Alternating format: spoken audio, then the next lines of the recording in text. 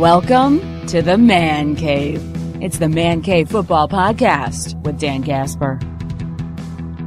It is the Man Cave Football Podcast, and I am your host, Dan Casper. As always, getting closer and closer to the start of the NFL season, 100 seasons in, getting into week 2 for the preseason. Not week 3, unless you're the Broncos or Falcons, if you were in the Hall of Fame game, I guess. But we're getting closer and closer to the start of the regular season here. But before we get to that, we got to finish up our top 100 NFL players of all time countdown. Now remember, this is just my list. Nobody else helped me. Just my opinion. So if you like them, you hate them, well, you can just direct all that to me. Also in this podcast, we're going to be talking with Chris Willis, head of the research library at NFL Films, also an author. He's got a new book coming out about Red Grange. We're going to chat with him, catch up with him, get his take on some of the top 100 players of all time, his books, and of course talking about his new book about Red Grange, which is coming out August 15th. So make sure you get your copy on that. That's where we're going to lead things off in this podcast, is my chat with Chris Willis. And then after that, picks 40 through 21 as the top 100 NFL players of all time. My list continues. First up, though, Chris Willis. Talking with Chris Willis right now. Chris Willis from NFL Films. Kind of a jack of all trades, I guess, Chris. You're an author. You work at NFL Films. You're the head of the research over there. Am I correct with your title from your email there? That you kind of do a lot of different things over there at NFL Films. Yeah, absolutely. Sort of fill in at any position. My day-to-day role, here is running the research library, but, I also edit a little bit, working on Hard Knocks now, and some of the shows, for this fall, doing research, checking scripts and all kinds of stuff that we do during the seasons for our shows. So if you ever need an intern or somebody to help, I'll volunteer to help you out, Chris, because I think that sounds like the dream job over there right now that you got. I'll put you on the list. I can imagine it's probably pretty long right now.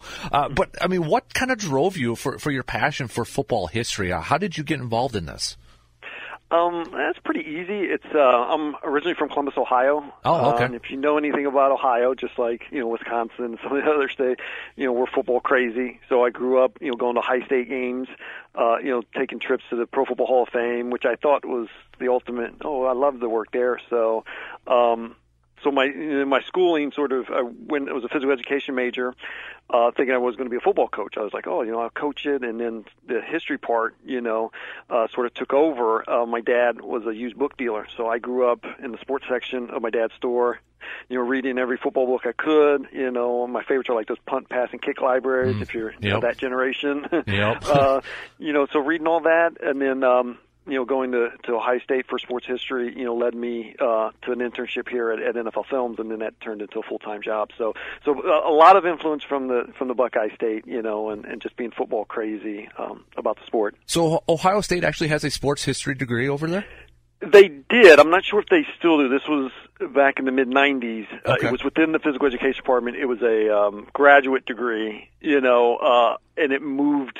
Well, once I left NFL Films, it moved into a different department. So okay. I'm not 100% sure if it's still there or they've done it. But some programs like Mississippi, I think Ball State, Penn State had sports history as a graduate program. Nice, because see, I have a kinesiology degree with a history minor too, so maybe I need to go back to school and find that out and get that degree over there. There you go. So you've written a number of books. You got your new one coming out, Red Grange, which we'll talk here about in a second, but you got quite the list of different books on here. Dutch Clark, you've got about Jim Thorpe, Old Leather, the man who built the National Football League.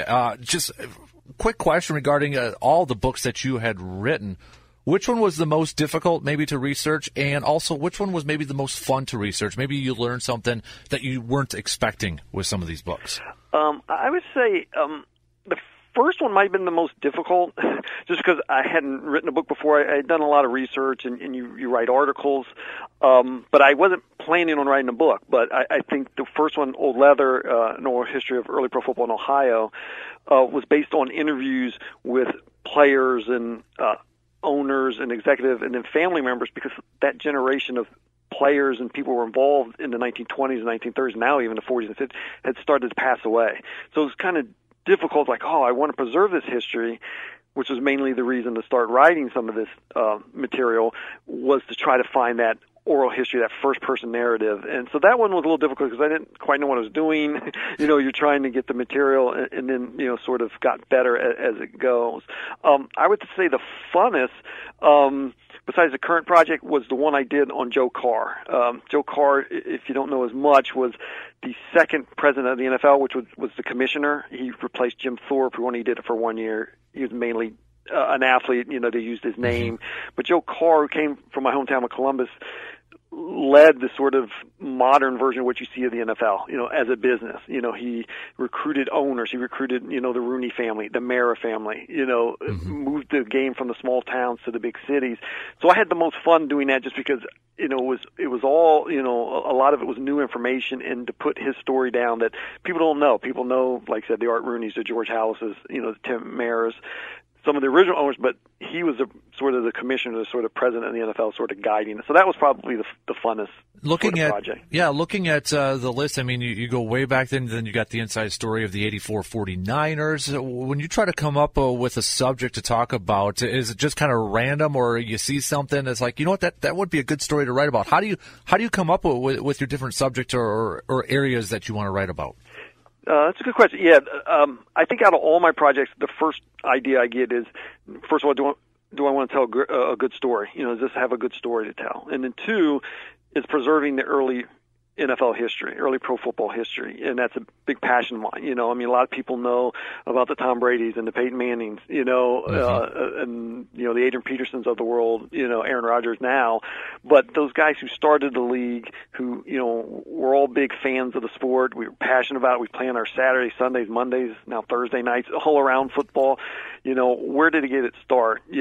So preserving that history is important to me, and telling those stories that people might not know quite as much about. The one exception is the book on the 1984 49ers, because I grew up, Joe Montana was my favorite player, so that was sort of my modern tale of a team I wanted to write about that went 15-1 and that won the Super Bowl.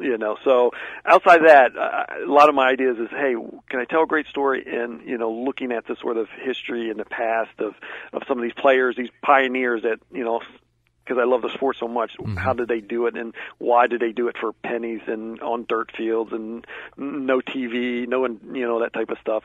So that's where I get my ideas. So your latest book is on the Galloping Ghost, Red Grange over there, and your title of your book is Red Grange: The Life and Legacy of the NFL's First Superstar. Tell us a little bit about that. How tough was this to write this and research it? Because, I mean, you're talking about the 1920s right now. Not a lot of people, as you were kind of saying a little bit earlier, not a lot of people are still around to talk about Red Grange here. But how difficult was it to research Red Grange and his history? Yeah, this started almost 20 years ago. I started collecting. He's one of my all-time favorite sort of football heroes, and so I started collecting a lot of stuff, about 20 years ago, and it just kept building and building, and the idea sort of came up because the NFL's 100th season was coming up. So I was like, oh, that's a perfect opportunity. I've always wanted to do more research on Red, tell his story, his complete story. So that was perfect timing, and so I ran with it. And I didn't have as much difficult with this because Red was so covered so well when he played. Like, he was one of the giants in the Roaring '20s, with Bobby Jones, Bill Tilden, Jack Dempsey, and obviously Babe Ruth he was up there with those, just as big a name. So there was a lot of coverage, unlike some of the other, like Joe Carr and Jim Thorpe. Some of those weren't covered quite as well. So there was a lot more material. I'm like, I'm finding a lot of really good stuff. So that helped in telling his story, a little different than what people have done before. And with the interviews, I got lucky. Like, he lived until 1991. He passed away in January 1991 at 87 years old. So obviously, some of the players he played against weren't living, but some of his family members, he was went into broadcasting, and he retired in Florida. So some of them were still around to tell me stories of how how he was as a person and what type of personality he had, and that type of stuff. No, I had a great time. I spent almost 3 years doing the full research and writing for it. And hopefully people can enjoy reading about the Galloping Ghost. one of my favorite players of all time is kind of in a similar situation with you. It was Don Hutson. I mean, I even named my son after Don Hutson. I just love that story. And one of the things I think, with this modern age is, when we come up with these lists of the top players of all time, you don't see a whole lot of guys from the 20s and the 30s and the 40s making those lists. And a lot of people say, well, the game was different back then. This is a better game, or whatever excuse they want to come up with. Why, in your opinion, should Red Grange maybe be considered as one of the best NFL players of all time? Well, I think it's always tough to compare eras, but I think if you go into the research and you sort of look into of how the game was played and what they did in their era, then you can make more of a judgment. Like, some of those players like Don Hutson. Well, Don Hutson was an elite performer in his era, Mm-hmm. So, yeah, he's not going to have the numbers as Jerry Rice or Larry Fitzgerald coming up or somebody like that who played in more of a passing, But if you do some of the research and you look at it, you're like, wow, he dominated his era. He was the best at his position, and you take all the honors, like what you would do now. You would take all the honors, the awards, the championships, did he do something different on the field? Did he change his position? Like, you take those in consideration. You're like, wow, guys like Sammy Ball and Don Hutson and Bronco Nagurski and Red Grange and Dutch Clark, they match up in their era with some of the other players. So I think you should take that in consideration and not just say, oh, wow, the sport did start before Super Bowl one. Mm-hmm. Right. There's a whole, it's the 100th year. There's a lot more than the last, 50 years, so. And Red Grange, your book, The Life and Legacy of the NFL's First Superstar, coming out on August 15th. Correct me if I'm wrong on that. Yes, we're right around the corner. If Rowan and Littlefield's the publisher, so you can go on their website or you go on Amazon or Barnes & Noble, and it'll be there. So it's going to be released here soon. And so you can sort of delve into the Galloping Ghost here at the NFL's 100th season. And for all of your other books, too, you can find them on Amazon and the same publishing website? Absolutely, yes. So if you go on Amazon, you can, hopefully you get a little discount there. They always do. So exactly. But you can find all the books there, yes. So I got to ask you, because you're kind of the expert in this, you're talking about the 100th season. The NFL's honoring the 100th season. I know the NFL Network's coming out with their show Top 100 Players, Rich Eisen, Bill Belichick, Chris Collinsworth. I don't know if you had any input on the list or not, but I'm going to ask you, if you had to vote for the top player of all time, Chris, who would get your vote? Ooh, okay. Top player regardless of position of all time. Yes. It would be a handful of guys. It's tough to narrow. I think that my short list would probably be Jim Brown, Jerry Rice, and Don Hutson. So those would be the three. Okay. No quarterbacks on there, huh?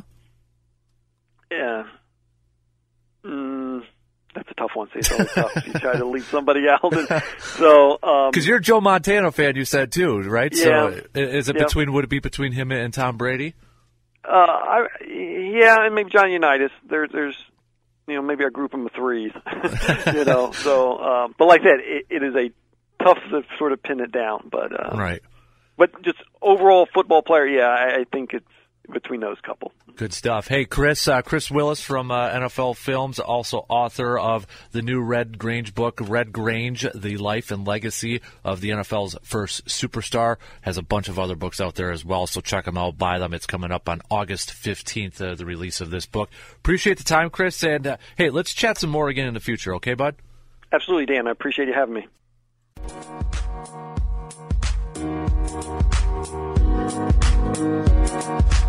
Let's get at it, starting with number 40.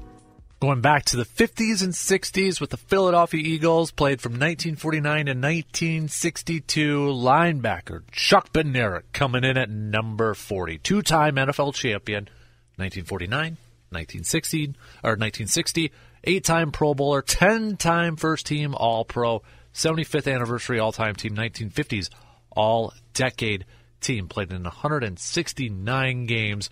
One of the best linebackers to ever play the game of football, and one of the toughest football players to ever play. I don't want to say one of the toughest linebackers. I want to say one of the toughest players of all time. That's more of a compliment. Chuck Bednarik coming in at number 40. Number 39, we're going to go back to the 50s and 60s again here. We're going to go with Jim Parker from the Baltimore Colts, 1957, 1967, one of the best offensive lineman, played tackle and guard, 2-time NFL champion, 8-time Pro Bowler, 9-time first-team All-Pro, second-team All-Pro once, was a 75th anniversary team on the 75th anniversary team, 1950s All-Decade team. One of the best offensive linemen. Probably doesn't get a whole lot of attention that he deserves, but Jim Parker was definitely one of the best players on those Baltimore Colts teams from the 50s and the 60s, and that says a lot when you got like Johnny Unitas on your team. Jim Parker, one of the best offensive linemen to ever play this game, and that's why he comes in at number 39. Going into the 70s now, we're going to go to the defensive side of the ball, going with another linebacker, played on one of the best defenses of all time. Looking at those 70s Steelers, Jack Lambert, middle linebacker for those Pittsburgh Steelers of the 70s, coming in on my list at number 38. 4-time Super Bowl champion, 9-time Pro Bowler, 6-time first-team All-Pro, second-team All-Pro twice, Defensive Player of the Year in 1976, Defensive Rookie of the Year in 1974, listed on the 75th anniversary all-time team and the 70s and 80s all-decade team. When you think about middle linebackers, obviously you think a lot about the Chicago Bears with Singletary and Butkus and those guys, and even Ray Nitschke. But Jack Lambert was one of the best middle inside linebackers of all time and playing on one of the best defenses of all time. So Jack Lambert coming in on my list at number 38. 37 is maybe you know the name and you probably don't recognize or probably don't relate him too much to football, maybe just overall as a general athlete. He was one of the best athletes of all time. You know, when we talk about best athletes, Bo Jackson comes up quite a bit. You could throw in two-way players like Deion Sanders or Tiger Woods, Michael Jordan, whatever have you. When you talk about one of the best athletes of all time, Jim Thorpe was one of those guys, and he was a big pivotal player or a big pivotal person in the start of the NFL, the pro football leagues. But Jim Thorpe was a back in the day, All-Pro in 1923, All-Decade team in the 1920s. We're throwing it way back with Jim Thorpe. But one of the best athletes, but one of the best football players of all time, too. Played some baseball in his career. But I've got Jim Thorpe coming in at number 37. And obviously he did a lot of kicking. There's not a lot of film on him. There's that old vintage film of him kicking, and that's really only one of the films available surrounding him. But Jim Thorpe, do some research on him. One of the best athletes, but one of the best football players, but also a big pivotal player in the start of professional football. So Jim Thorpe coming in at number 37 on my list. Got kind of a modern era guy, I guess. Modern era, if we're talking like 2000s, if we're really looking at that. Just recently retired a couple of years ago, but he was so dominant on the field and was kind of one of those players that was placed on an unfortunate team, unfortunate circumstances, because he didn't really have a whole lot of success on his teams, but he was clearly the best player on his team for a very long time, one of the best players in NFL history. Joe Thomas, offensive tackle, Cleveland Browns, coming in at number 36 for me on this list. 10-time Pro Bowler, 7-time All-Pro first team, 2-time second team All-Pro. Joe Thomas doesn't get maybe a whole lot of credit. We pay a little bit more attention to him here in Wisconsin because he's a Badger and all that, but I think he was the best left tackle during his playing time in the NFL. Doesn't get a lot of attention because of the horrible Cleveland Browns teams that he played on, but he was Mr. Reliable, played a bunch of snaps for the Cleveland Browns. I think he's going to be a first ballot Hall of Famer, and I think he's one of the best offensive linemen, offensive tackles in the history of the NFL. So Joe Thomas coming in at number 36 on my list. Number 35, a little bit of a controversial player during his time, but there was no controversy surrounding his talent when he was on the field.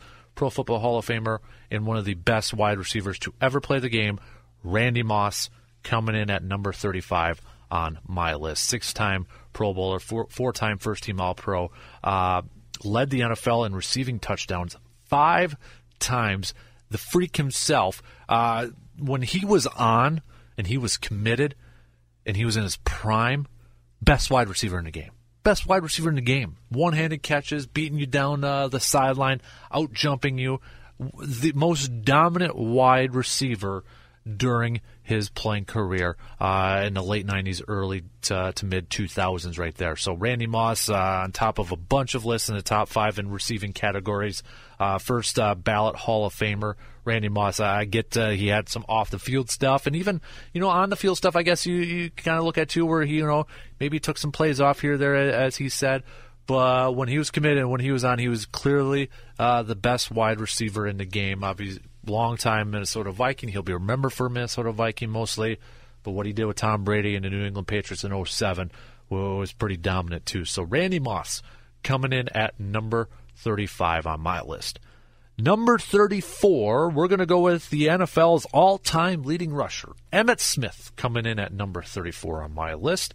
3-time Super Bowl champion, Super Bowl MVP, 8-time Pro Bowler, 4-time first-team All-Pro, second-team All-Pro once, and was the most valuable player once in his career in 1993. Emmitt Smith, the all-time leading rusher, played on those dominant Dallas Cowboy teams. And if you're thinking, okay, if he's the all-time leading rusher, how is he like 34 on your list, Dan, and not top 10, top 15, or top 20? And I kind of put him down a little bit, maybe for the same reason as his teammate Troy Aikman. Overall, that team was just dominant, and that offensive line was one of the best offensive lines in NFL history. So Emmitt Smith had that luxury a little bit to run behind that offensive line, but at the same time, you still need a pretty dang good running back to take advantage of that offensive line, and Emmitt Smith was definitely one of the best running backs to ever play the game. But well, let's be honest here. Let's be a little bit real. He did benefit from having a very good offensive line, a good quarterback behind him, with Michael Irvin playing wide receiver too. So he benefited from that. And, defenses paid a lot of attention to Emmitt Smith, but they had to account for other players on the field too. But nonetheless, Emmitt Smith comes in on my list at number 34. Number 33 on the list, we're going to go back to the defensive side of the ball, and we're going to go Dick Night Train Lane. Cornerback for the Rams, a little bit with the Cardinals and the Detroit Lions. 7-time Pro Bowler, 7-time first-team All-Pro. Led the NFL in interceptions twice. NFL record 14 interceptions in a single season. Named to the 1950s All-Decade Team and the 75th Anniversary All-Time Team. Just one of those guys that you did not want to get hit by back in the day. But Dick Night Train Lane, I don't know if he would be able to play in today's game because he was so physical as a cornerback. One of the more, I guess you could say, dangerous players in the game because you feared him so much as a cornerback. So physical and so tough at that position. Gave wide receivers fits all throughout his career. But Dick Night Train Lane with 68 career interceptions and 6 touchdowns coming in on my list at number 33. We're going to stick with the defensive side at number 32. We're going to look at a defensive tackle. Merlin Olsen, Los Angeles Rams, 1962 to 1976, coming in at number 32 on my list. 14-time Pro Bowler, 5-time first-team All-Pro, 3-time second-team All-Pro, listed on the 70s and the 60s All-Decade Team and the 75th Anniversary All-Time Team. One of the best defensive linemen, defensive tackles to have ever played the game. Spent his whole career with the Rams. He comes in at number 32 on my list. Merlin Olsen, defensive tackle, number 74 for the Rams. Sticking on the defensive line, we're going to go at number 31, the NFL's all-time sack leader, Bruce Smith, coming in at number 31. Remember him with the Buffalo Bills, finished up his career with the Washington Redskins, 11-time Pro Bowler, 8-time first-team All-Pro, 2-time second-team All-Pro, was the NFL Defensive Player of the Year winner 3 times, 1990, 1993, 1996, 80s All-Decade Team, 90s All-Decade Team. Finished up his career with 200 sacks, forced 43 fumbles, and had 1,225 tackles. So coming in at number 31 on my list is the NFL's all-time sack leader, Bruce Smith. You think that record's going to be broke? 200 career sacks, I think it's going to be broke. And I think it's going to be by a guy that's playing right now. You can have your choice. I don't know if J.J. Watt's got enough left to maybe catch him. Aaron Donald, he plays defensive tackle. Could it be Von Miller, Khalil Mack with those outside linebackers in today's game? I think, when you look at those records, I think Bruce Smith's sack record is going to be broken. I think it's going to be by a guy that's playing right now. Coming in now, we're going to be at number 30. Going to go defensive tackle, so staying on the defensive line with this one. Bob Lilly, and maybe another guy that doesn't get a whole lot of attention, but Dallas Cowboy great Bob Lilly coming in at number 30 for me. 11-time Pro Bowler, 7-time first-team All-Pro, 2-time second-team All-Pro, was listed to the 75th anniversary all-time team, 60s and 70s all-decade team, played in 196 games for the Dallas Cowboys. And remember, with a lot of these defensive linemen, defensive tackles, or just defensive players in general, they didn't start keeping sacks until like the 80s. So, I mean, these guys that played in the 60s and the 70s, there's not accurate numbers surrounding their sack numbers. So that's where you don't see a whole lot of those, but Bob Lilly was one of the easily best defensive tackles and most dominant defensive tackles in the game during his playing career. So that's why he lands at number 30 on my list. So before we start in with the 20s at number 29, let's recap 40 through 30. At number 40, Chuck Bednarik. Number 39, Jim Parker. Number 38, Jack Lambert. Number 37, Jim Thorpe. Number 36, Joe Thomas, offensive lineman.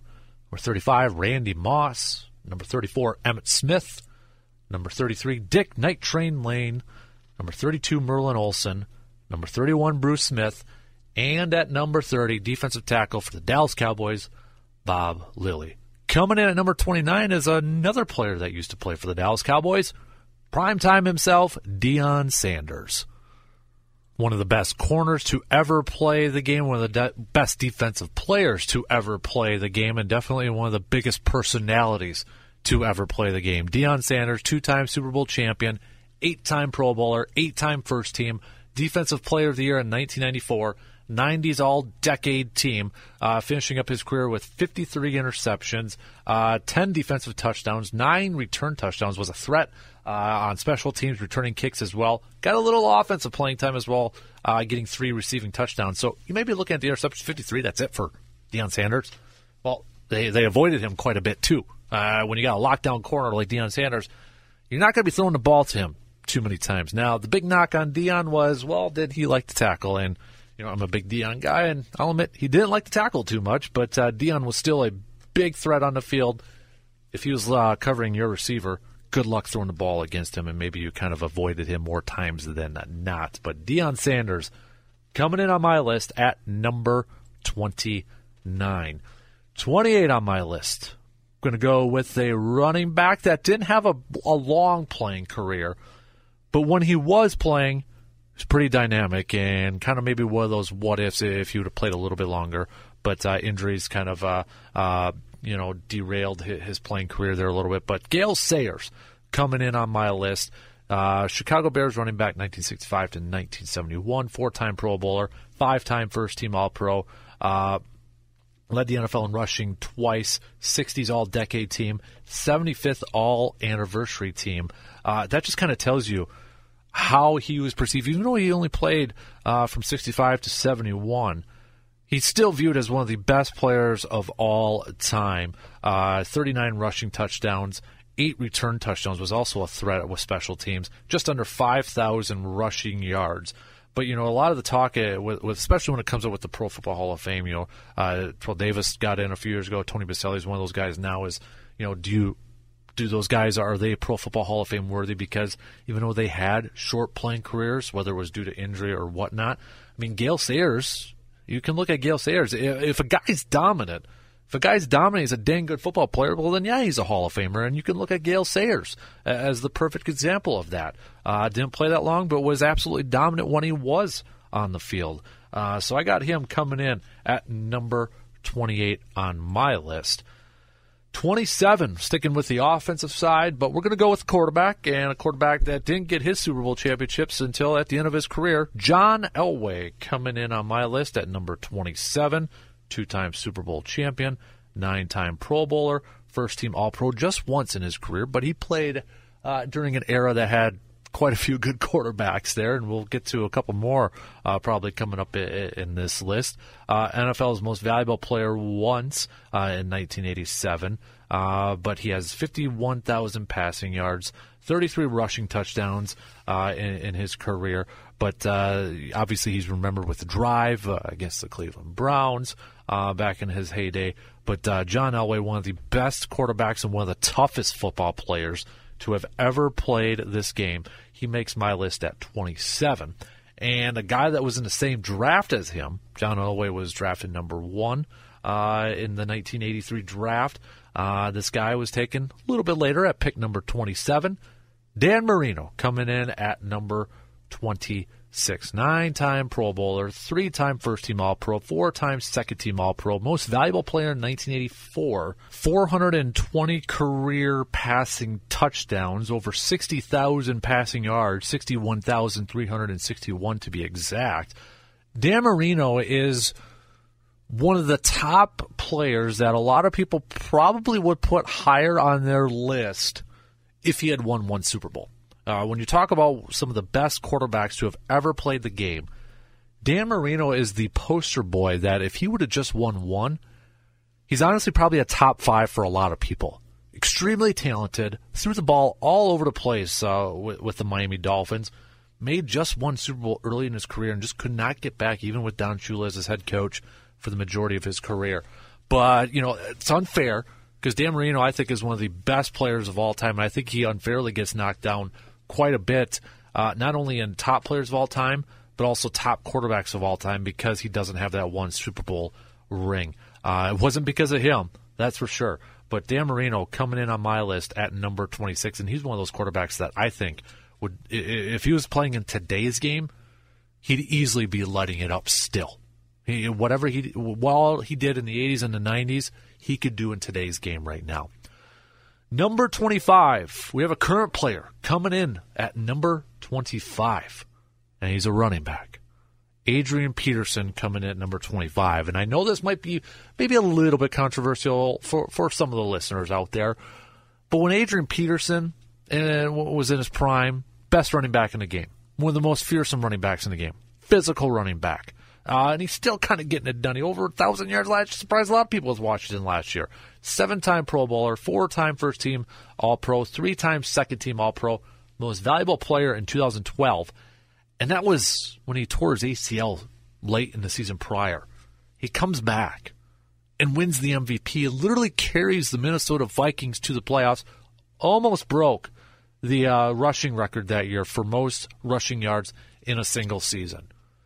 Adrian Peterson is one of the most physically gifted running backs. He can beat you with his speed, with his elusiveness, and with his pure power and strength. Has some off-the-field issues going on, but when we're talking just straight up play on the field, Adrian Peterson is one of the best running backs to have ever graced the football field. So that's why he comes in at number 25 on this list. Number 24, we're going way back in the day to the 30s. Bronco Nagurski coming in on my list at number 24. Chicago Bear, 3-time NFL champion, 4-time first-team All-Pro, 3-time second-team All-Pro, led the NFL in rushing touchdowns in 1932, 30s All-Decade team, and a part of the 75th anniversary All-Time team. You look at his numbers, just 2,778 rushing yards, just 25 rushing touchdowns, had a 4.4 yards per carry average. Dude was tough as nails, though. One of the fiercest running backs in the game. Good luck tackling this guy a lot of times. Bronco Nagurski, again, doesn't get a lot of attention, and I think a lot of it is because his playing days were in the 30s. We're all about kind of more recent type of players. But one of the more physically gifted and one of the best players in NFL history, number 24, Bronco Nagurski. Coming in at number 23, we're going to go to the defensive side. middle linebacker Ray Lewis, Baltimore Ravens, 2-time Super Bowl champion, 13-time Pro Bowler, 7-time first-team All-Pro, 3-time second-team All-Pro, 2-time Defensive Player of the Year, 2000's All-Decade Team, amassed over 2,000 tackles, 41.5 quarterback sacks, 31 interceptions, 17 forced fumbles, and 20 fumble recoveries. Again, maybe a little bit more of a polarizing figure for a lot of people out there, but on the field, he was dominant with those Baltimore Ravens teams from 96 to 2012. Again, off the field stuff, especially in his early part of his career, but on the field, just talking about on-field play, Ray Lewis was one of the best middle inside linebackers in the history of the NFL, and when he was in his prime, one of the best, if not the best, defensive player more times than not on the field in the late 90s, early to mid 2000s. So Ray Lewis, Baltimore Ravens linebacker, coming in on my list at number 23. Coming in at number 22, we've got another current player, quarterback Drew Brees. Right now with the New Orleans Saints, started off his career with the San Diego Chargers. Drew Brees, though, coming in on my list, Super Bowl champion, Super Bowl MVP, 12-time Pro Bowler, just making first-team All-Pro once, 4-time second-team All-Pro. But, I mean, again, he's playing during an era where quarterbacks are putting up some big numbers right now. But he led the NFL in passing yards 7 times in his career, led the NFL in passing touchdowns 4 times in his career. Right now, he has the most career passing yards in NFL history, most career pass completions in NFL history. So, and he's just going to keep setting more records the more he plays right now. Drew Brees, talk about one of his stories. Is he too small to play in the NFL? Drafted by the Chargers. Then the Chargers, maybe not that high on him, draft Phillip Rivers. Drew Brees goes to have a solid season with the Chargers, then suffers that shoulder injury. New Orleans still wants to sign him. Sean Payton wants to sign him. They take the chance on him. There's all that story that goes around that we hear quite a bit surrounding Drew Brees. You know, Nick Saban was the head coach of the Miami Dolphins. He had to pick between Drew Brees or Dante Culpepper. Felt better about Culpepper's knee injury than he did with Drew Brees' shoulder. Well, as they say, the rest is history. Drew Brees, one of the best quarterbacks of all time, and he does it a lot on anticipation.